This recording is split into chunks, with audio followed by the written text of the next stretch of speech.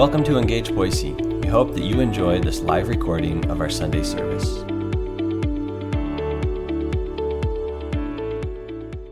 This morning we're talking for one more week about this word that we've all heard lots about this past couple weeks. Love, right? As in, I loved the Super Bowl. It was so awesome. I love the Dodgers. I can't wait for baseball season to start. I'm just joking. It was Valentine's Day, of course, right? That's the more important thing. Way more important than sports. I hope you got to spend some time with your significant other, if you have one. Last week, if you're here, we talked about how love is kind. Love is kind. And Pastor Murr, she directed this great sketch about that specific attribute of love that I talked about from 1 Corinthians 13. The whole thing is available on our podcast if you go find it. There's even, if you go to our YouTube or our Facebook, there's a video of the service. You can see the skit. It was awesome. Everyone just nailed their roles. It was great. And my intention is not to belabor the point about love and Valentine's Day and all that stuff, because some of you probably have had your fill of pink hearts and such, your fill of candy and sweet stuff. Maybe not. You just need to stop eating it so you wish people would stop giving it to you, right? This morning, though, we're talking about how love is the reason. Love is the reason. Because the reason that we as humans are created is to love. To love God and to love others. Now, the world has a lot to say about human relationships and about love in particular. And so the reason we're lingering a little longer is because the world has a lot to say about it, particularly what love means or what it doesn't mean. But I believe that the church should have a lot to say about it as well, because God has a lot to say about it. And God designed it a certain way. Remember, Paul tells us just before, he's got that beautiful poetic section in 1 Corinthians 13. We read it last week. And what he wrote right before that is that he is about to write the most excellent way. He says, I'm going to show you the most excellent way. Then he says, love is patient, love is kind. He goes on and on. After all, love of something or someone, it's what motivates every single one of us every day. Because everybody, whether you'd like to admit it or not, you love something. Everyone loves something. It could be your dog. You might love your dog. Our dog I love most of the time. You might love your job. You might love your car. You might love your favorite sports team. Maybe there's someone that would say, I love nothing. And I would say what you probably love is just being antagonistic, so you're wrong. The reason that all of us are put on this earth is to love. For the majority of us, it is our heart's desire that we love someone that becomes our spouse or is our spouse. Now, some of what I'm going to say this morning, I was inspired by this teaching that some of our staff heard at a conference several weeks back.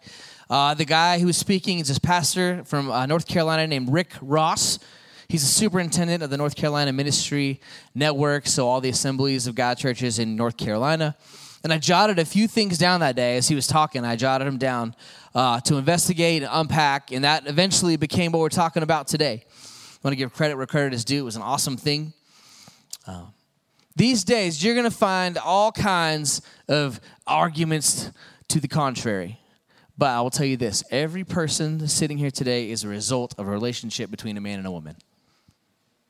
It might have been good. It might have been bad. Somewhere in between. But you are the result of a relationship between a man and a woman. Don't let anyone tell you otherwise. No matter what Google tells you. Now, I know that not every circumstance is healthy. But I do believe with all my heart that God's design for all of our relationships is good. God's design for your relationships with your friends and your family, and especially your spouse, it's good. So you might be wondering, why are we focusing on marriage today when, of course, not every single person in here is married? Like I touched on a minute ago, the reason is because the world often speaks against marriage, especially in the United States in 2023. The world often speaks against it. But I believe, and I believe it's in the Bible, that God is strongly for marriage. It doesn't mean that you have to be married to be whole or useful or loved by God. Not at all. In fact, Paul says in 1 Corinthians 7, he says, it is good to remain single as he himself was. the ability to be content and not sin in singleness. It's a special gift from God that not many people have. So you don't have to be married to be whole or anything like that. I just don't want anyone thinking that this morning. But whether you're married or you're single, our central thought this morning remains what we said earlier. The reason that we are created is to love God and to love others. That's what he made us to do. And God's hope for us when it comes to love is that our love for others is good. Let me show you what I mean. Look with me, 1 John 4, 16 through 19. We've been going through 1 John in our men's Bible study on Wednesday mornings. Awesome stuff. I'm reading to you out of the NIV this morning, starting on verse 16 of chapter 4 of 1 John. It says this, and so we know and rely on the love God has for us. God is love. Whoever lives in love lives in God, and God in them. This is how love is made complete among us, so that we will have confidence on the day of judgment. In this world, we are like Jesus. There is no fear in love, but perfect love drives out fear, because fear has to do with punishment. The one who fears is not made perfect in love. And here's the thing, verse 19, we love because he first loved us. We love because he first loved us. In the moment, I'm going to share with you a couple reasons that the love we have for each other on this earth is good. But this passage that we just read, and there's more of it in there, that's the basis for all of it. If we are a Christian, if you're here, you've accepted the Lord, you believe you're going to heaven when you walk out of this place, if you're a Christian, you've accepted how much God loves you. Verse 9 says, in the New Living Translation, it says, we have put our trust in his love. It says in that little passage, the proof of whether or not we are in God, the proof of whether we know God, is if we love others. You hear a lot of people talk about, is so-and-so a Christian, is so-and-so not a Christian? Well, here we see it right here. The proof of if we are in God is if we love others. The love that is from God and evident through us, it is proof that we'll be in heaven with God someday. The love you live with, it tells a story about you. Verse 17 in the NLT, it says, we can face God with confidence because we live like Jesus here in this world. And love that is driven by God's love for us has the effect of driving out fear. I love verse 18, the NLT. It says, perfect love expels all fear. Man, that is the absolute opposite of what you see on social media, on the news, everything in public. Perfect love expels all fear. And the kicker, the reason is that profound statement in verse 18. Perfect love expels all fear, and we love because he first loved us. That's the reason we do it. That's the reason we go home. We love our spouse. We love our family. We love our coworkers. We love because God first loved us. And this morning, I want to speak specifically to those who are in a marriage relationship. And the reason is because I believe in it. But more importantly, who cares if I believe in it? I'm just a guy. More importantly, God believes in it. It doesn't matter if I believe in it. It matters that God believes in it. There are many who would say that marriage is outdated, don't need it anymore, it's just not necessary, it's just a way to get a tax benefit, it's not worth the struggle, like, man, it's hard, why would I put myself through that? The negative stuff about it just goes on and on. But God created man and woman to be together. He created man and woman to be together. That's not what the message is about, but be clear, he created God and woman, man and woman to be together. And no matter how it has been in your life, no matter how it has been up to this point, God's hope for your marriage is that it would be good and full of his presence now.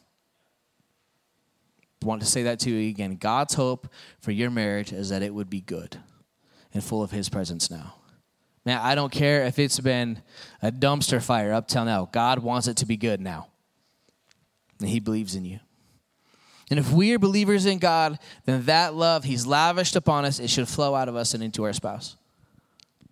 So, this morning in this place, listening online or whatever, whether you are married, whether you have been married, whether you hope to be married, or you just aren't too sure, because like I said earlier, it sounds like a lot of work. And it is a lot of work. Spoiler alert. You need to understand that the reason we love is because God loves us. So when you go home, you take that right now. You go home and it's frustrating. You love your spouse because God loves you. Like I said, much of the world will tell you that marriage is bad. But I have two things for us to know today about how God wants marriage to be good. First thing we need to know, number one, marriage is good when we do it together. Marriage is good when we do it together. Now, I know that sounds like kind of an obvious statement. When I was in, I think, high school, it was really funny to say Captain Obvious to someone when they said something like that. Oh, thanks, Captain Obvious. After all, theoretically, when you get married, you do a lot of things together. You live together. You eat together. A lot of times you put your money together in a bank account. So I know it sounds like an overly obvious thing to say. Kind of like the guy, you go watch sports on TV, you go watch the Olympics. They run the 100 meters. One guy wins by a tenth of a second, and the announcer says, oh, if he had just been a little faster, he would have won. Well, yeah, we understand. We watched the race. Yeah, of course, if you're married, you should be together. But how many of you know it's possible to be in the same vicinity as somebody else, but not really be together with them at all? You can be sitting right next to them in the same room, same house, whatever, and not be together with them at all. Do anyone has ever played basketball in this place? Anyone who's basketball players? Good to know. So I still like to go play pickup basketball when my body will put up with it. I like to play with these guys, the LDS guys. It's kind of a funny story, but I play with the LDS guys. 9 o'clock, Tuesdays and Thursdays a lot. Now, when you just show up and play, you show up, you're not on a team or whatever. You shoot for teams. You end up on a team. And there is this thing in basketball, if you get on a team, some of you know what I'm talking about, and it's called the gunner. Now, the gunner in a pickup game, what the gunner wants to do is just shoot at all costs. So if the gunner gets the ball, it's going up. You better go rebound it or just go back and defend on the other end. Now, you're on the same team. He might be really good. You might win a game or two because he shoots the lights out until they put someone good on him or someone fouls him and hits him hard or something, But the thing is, when you've got a gunner on your team, even if you get the ball, what's your first instinct? I know mine is, shoot it, because I'm not getting it again.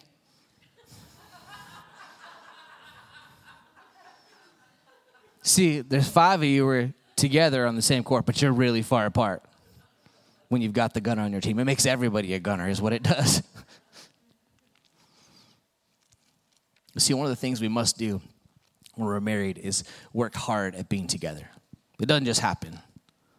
You don't walk in and be, oh, we're together. It's good.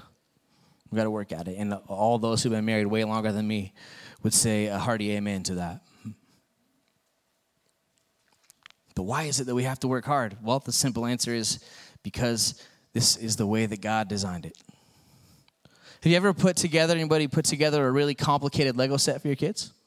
Help your kids put away Legos? I'm on an island with the Legos here. Somebody somewhere, I always think this when I put these deals together, someone somewhere had the job of designing the Legos. I've always wondered now if they have a computer program they do it in or if they just sit there with all the blocks or how they do it. But they design those things because you have a manual that says if you follow the manual, it turns out exactly like what's on the box. They get all the dots to line up just right. They make sure certain sides of the pieces get painted a certain way. Some of them have these little tiny lips on them. You got to be just in the right place for the thing to fit together. And if you follow the design, it looks like the thing that they imagined at first. Clear back in Genesis, beginning of the Bible, God has established his divine design for man and woman together. If you have your Bibles, you can turn. Genesis chapter 2 is where we're going to go next. Now, you probably know the basics of the creation story if you're here in church today. In Genesis chapter 1, right? In the beginning, God created the heavens and the earth. At the end of the chapter, he says, it is very good. The man's name is Adam, and he gets the job of naming all the animals and ruling over the created world. What a fun job Adam had. I think he probably would have run out of ideas eventually. I would have. But eventually, there's this statement in Genesis 2:18, and it starts the passage we're going to read in a minute. But the statement is this: the Lord God said, it is not good for man to be alone. How many of the men say, amen, it is not good for me to be alone? Let's read that together. Genesis 2, 18 through 24. Again, I'm reading to the NIV this morning. It says this. The Lord God said, "It is not good for the man to be alone. I will make for him a helper suitable for him." Now the Lord God had formed out of the ground all the wild animals and all the birds in the sky. He brought them to the man to see what he would name them, and whatever the man called each living creature, that was its name. So the man gave names to all the livestock, the birds in the sky, and all the wild animals.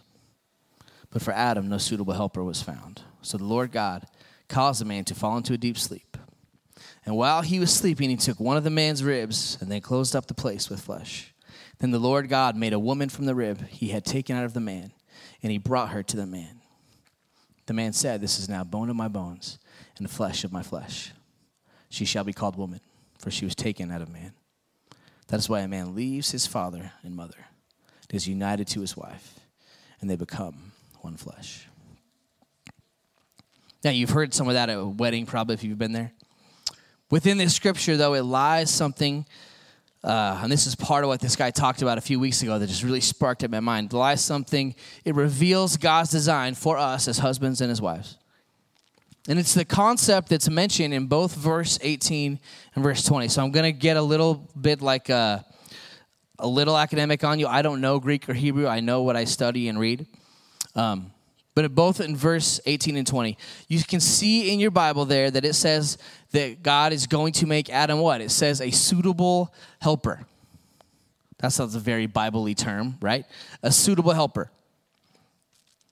Now, when you are looking at someone's design, think about the Legos or whatever. If you're looking at someone's design, it's really important not to skip steps. And here, it's really important to see that God looks at what he has made. He looks down on it at the end of chapter 1. It says he looks down on it. It says it's very good. But he looks down on it, and what does he see? It's that part we read at the beginning. It wasn't good for man to be alone. He's like, I've made this garden. It's great. There's the animals, but my friend Adam is struggling, and he needs a helper. The pet bear he's got next to him is not doing the trick. He needs a helper. So the next step in this process is that something, but it turned out to be someone, needed to be added to the equation. Now, the part that really grabbed my heart, and is the origin of the word that's translated helper there in your Bible. So in your Bible, suitable helper. The origin of the word that's translated helper. Because if you go look at the Hebrew word, Eve being created to be Adam's helper, it means much more than simply a maid to do his bidding. Because you see the phrase that's translated helper, and I'm sure I'm butchering the pronunciation. The phrase that's translated helper is Ezer Kenegdo. There you go. You see it on the screen. Turns out there's a ton of information out there on this. But a few weeks ago was when I really first heard it unpacked. And that first word, Ezer, is the one we'll focus for a moment here. And they take these Hebrew phrases and they kind of arrange them to make sense in English when we read it. But that word Ezer, E-Z-E-R, Ezer is translated from Hebrew into English. It's translated either rescue or save or strong. Rescue, save, strong. Now, already I think it sheds a little more light on the subject.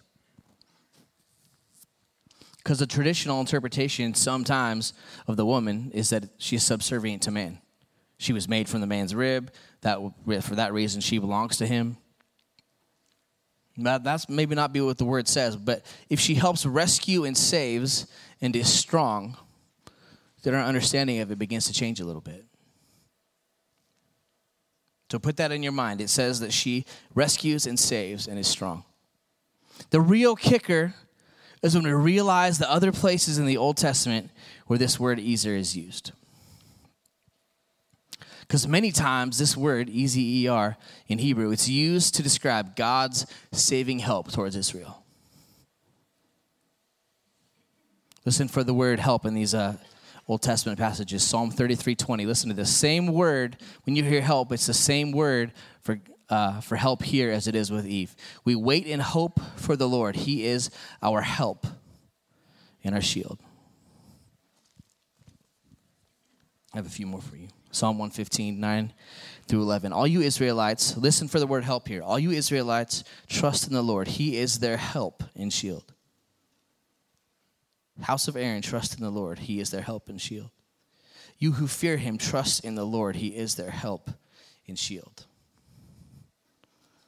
Forward a few pages because you got Psalm 119 coming up, so you got to flip forward a little bit. Psalm 121, man, I love this scripture. I lift my eyes up to the mountains. Where does my help come from?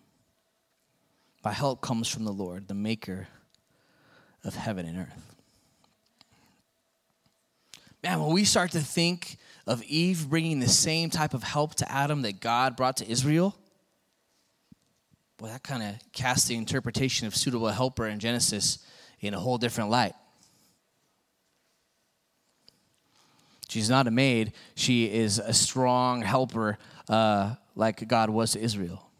Now, please don't misunderstand me, okay? I don't want to be misunderstood. I'm not placing the woman in place of God or above man. I'm not doing that. I'm not saying God is a woman or any of these crazy things you see out there.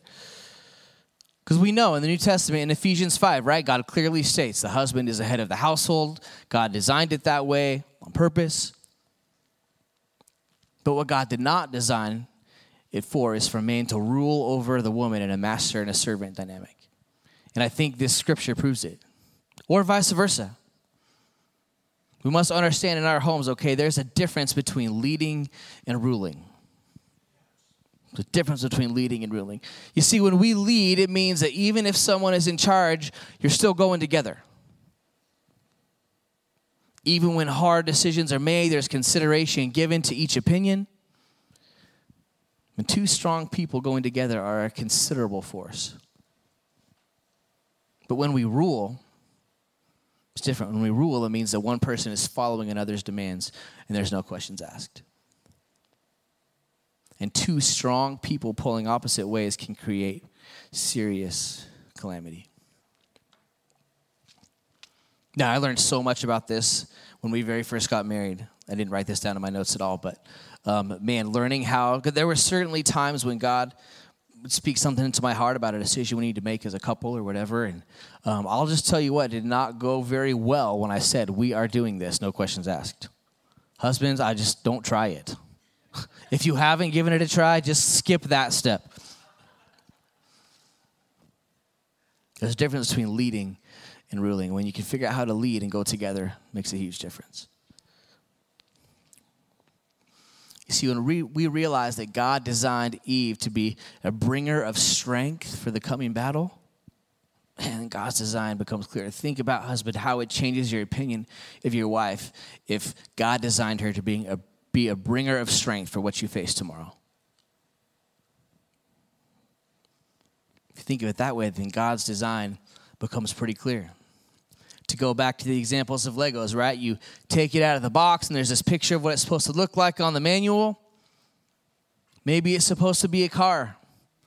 But if you try to make a plane out of it, you're not going to get very far because it's not the way it was designed. I kid you not, I wrote this earlier in the week and then I took my sons to Donley, to my parents' cabin. They love to play in the snow. But you only play in the snow so long, your clothes get wet, right? So we took some Legos we hadn't put together. And one of them actually was one I used in an illustration here like a year ago.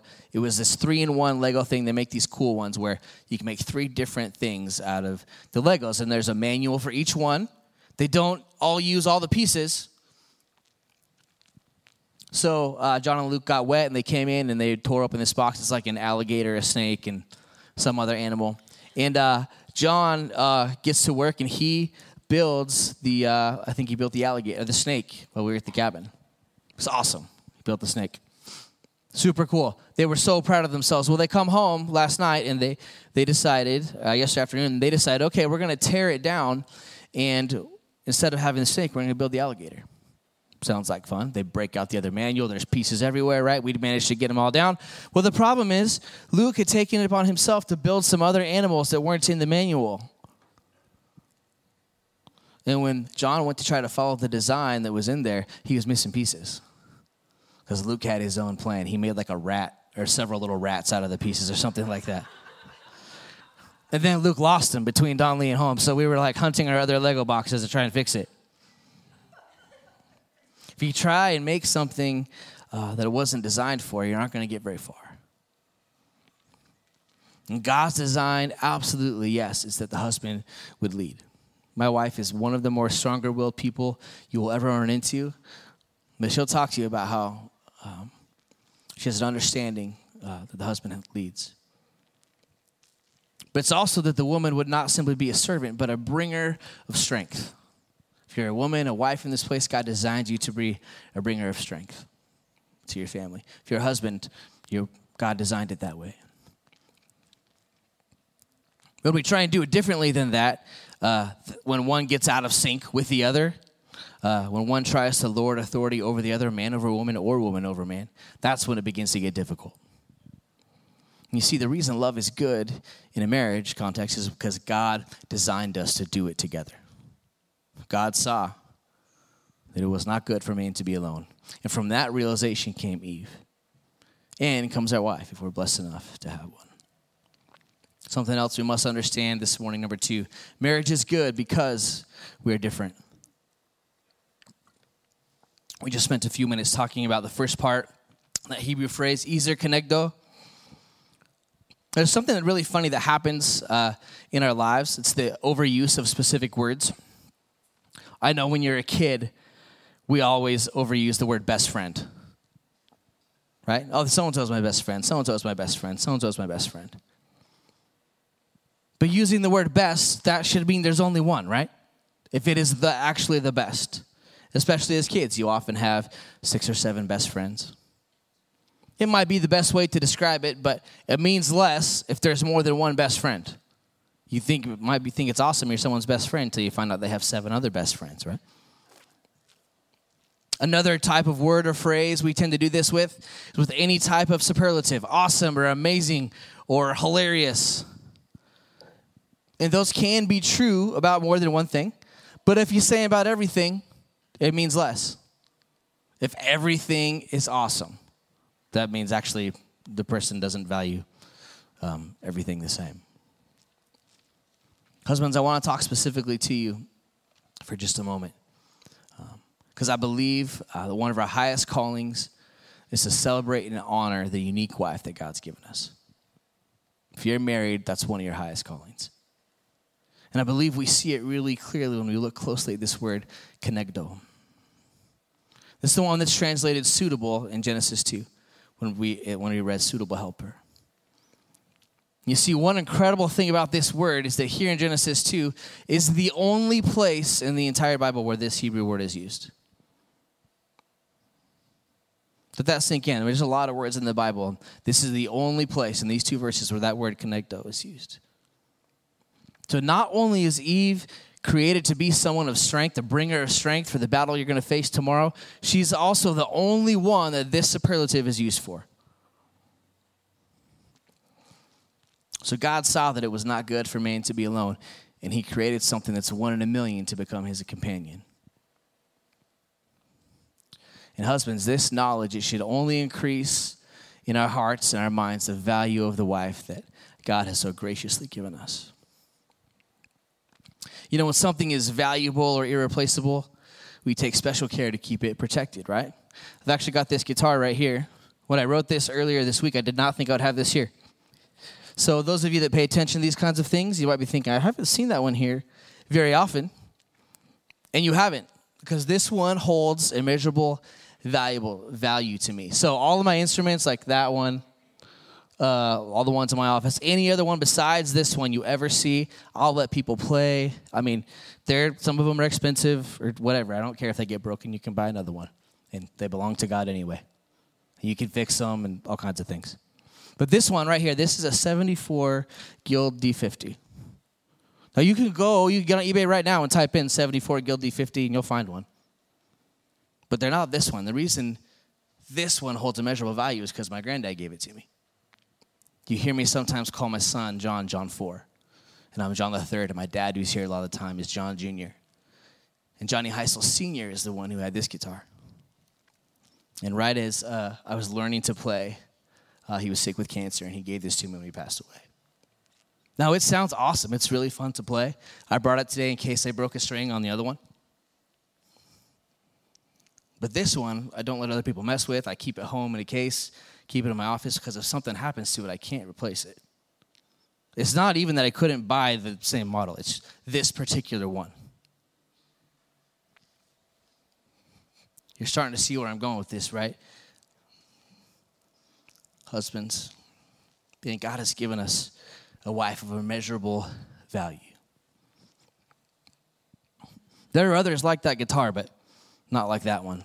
And husbands, when it comes to the wife that God has given us, just like the word used to describe Eve in Genesis, there might be others like her, but they aren't the one that God gave you. And when we understand how unique our wife is, then it changes how much we value her.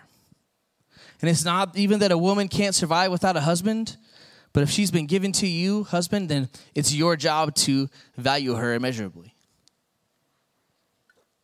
That could mean helping, could mean a lot of things. It could mean helping to working to help her realize the career that God has put inside of her heart.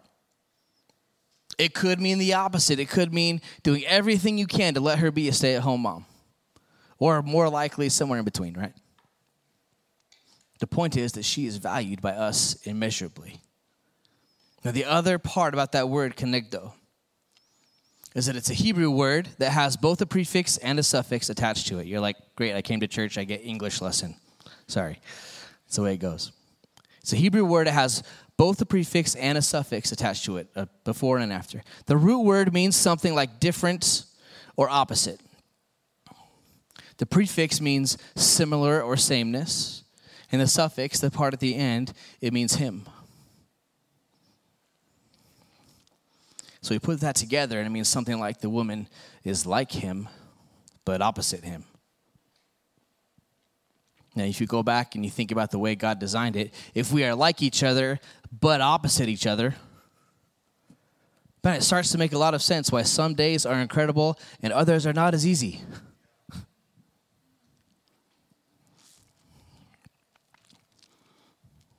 But I'd love to submit to every couple here this morning that one of the keys to a great marriage is to recognize our differences, celebrate them as very good. You are different. Celebrate them as very good. And admittedly, my practical experience comes from not that long, 15 years.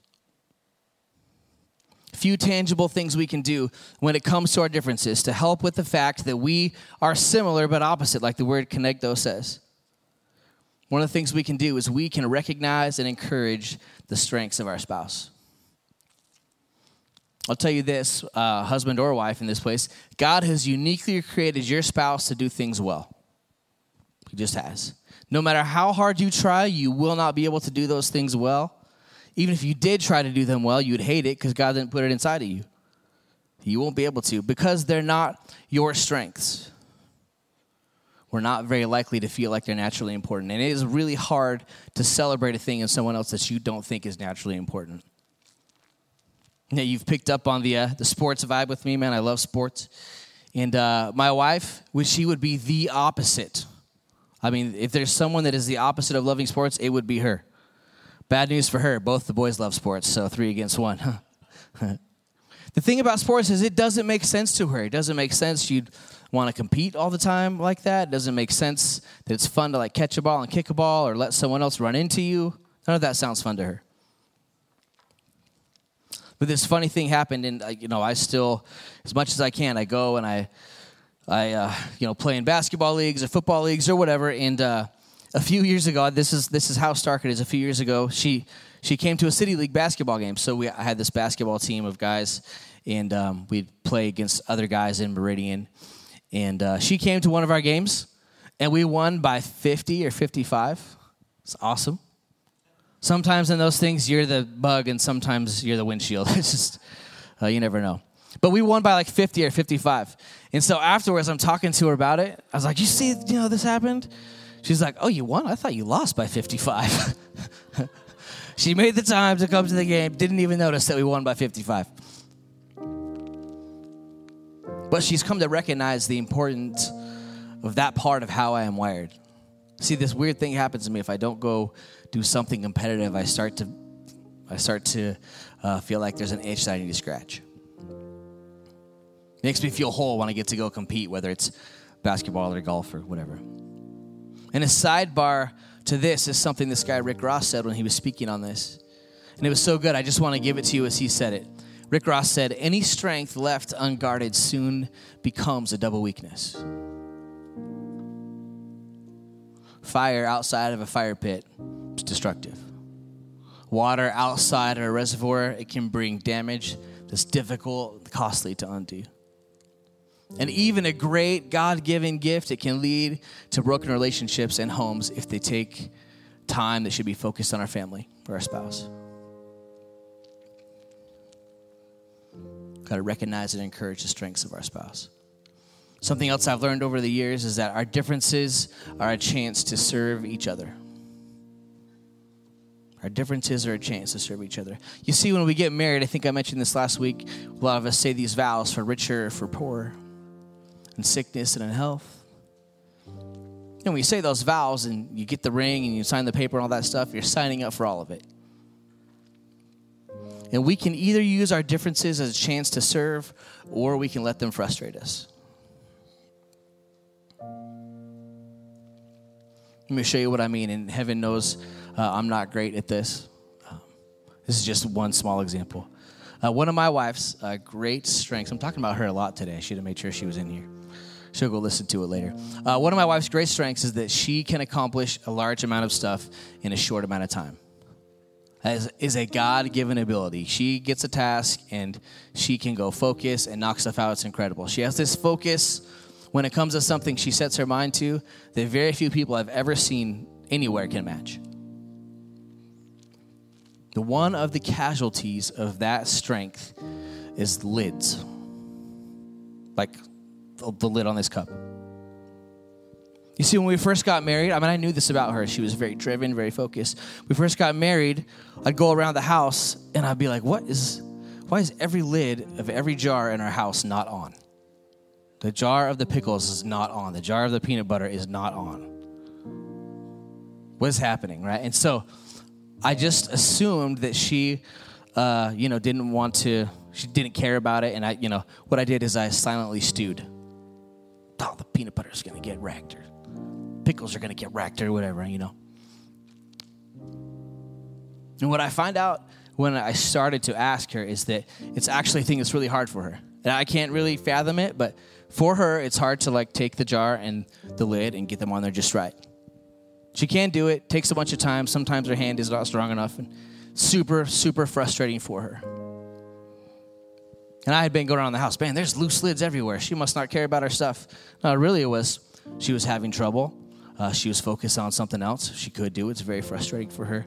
And so I would storm around and be frustrated that all the lids were off of the peanut butter and the pickles and whatever. But I'll tell you that it set me free when I came to this realization that one of the reasons God put me in her life was to put all of her lids on straight for her. I'm not kidding. It took someone else saying it at a conference we were at. But when I realized that I could either go around storming around tightening the lids, or I could realize that it's a chance to serve, that it's a chance to complete a part of her that she wasn't great at, that changed my life. And it changed the temperature of our marriage. Other person's weaknesses are a chance to serve. I am certain that she could give you far more important examples when it comes to me, but it's totally not the point. And there's way more important things that we do for each other that I wouldn't talk about in a setting like this. It's not the point. The point is that our differences and even our weaknesses, they're a chance to serve. You see, friends, love and marriage, they're good. God made them and they're good. And they only get better when we understand that God created us uniquely. He used this incredibly unique word to describe Eve in Genesis. And husbands, that uniqueness, it extends to our wives. And every person, husband or wife, should endeavor to encourage the strengths of our spouse and use our differences as a chance to serve. I'd love to just encourage you this morning with this one final thought. This is something we focused on it early on in our marriage, but it's this. God's desire for us is that we believe the best in our spouse. Now, when you go into a day believing the best instead of the worst, it'll change everything. So I would encourage you to go into each day believing the best, looking to serve. Do those two things, and you watch the unity that God brings about, even in situations that seems like you'd never get through. But above and beyond all that, never forget the reason, right? We love because he first loved us. And that if his love lives in us, then it will extend to our spouse. Almost done this morning, trying to keep it lighthearted today. I'd love to leave you with this. If you're here, you've never experienced a deep and wide, the confounding love of God that makes no sense, it's available to you today through Jesus. If you got questions about this God that you keep hearing me talk about, this God that we were singing to before, I'd love to talk with you and pray with you. I have this book called Following Jesus, just about what it means to have a relationship with him. I'd love to give you one of them, talk to you about it. But we want you to know that God loves you. He sent his son for you. He lived a life with no sin. He died and he rose again. When you place your faith in him, he saves your life. Friends, this morning, love is the reason. God loves us, so we love others. Let's pray today. Lord Jesus, we love you and we thank you for everything you are. Thank you for your strong hand upon our lives. Lord, I just pray over every relationship here, every marriage specifically. Lord, I have not specific knowledge of too much stuff, but I just ask that you would reach your strong hand into every home. Lord, I ask that you would begin to just poke our hearts. The ways we should look to serve instead of be frustrated. The things we should celebrate instead of be mad about. Heavenly Father, I pray you would help every husband in this place value and cherish the wife you've given him. Lord Jesus, I pray that every wife in this place would figure out a way to allow her husband to lead, but also be the bringer of strength that you designed her to be. Lord, would you bind every single couple represented in this place together by the power of your mighty name, Lord. We love because you loved us first. And God, thank you for your love that is so big and so deep. It throws our sins away as far as the east is from the west. Thank you. You do not treat us as our sins deserve. I pray that grace, that mercy, that spirit would go with us today. We pray these things in your holy and your matchless name, Jesus. Amen. Amen. Amen. Friend, thanks for coming to church today. Love is the reason. Go out, love on somebody, be good to each other, but don't do anything that gets you in trouble and then blame it on me. That wasn't the idea. Thanks for coming. We'll see you Wednesday night, 7 p.m. next Sunday for church. Annual business meeting next week. Don't forget to sign up for the potluck.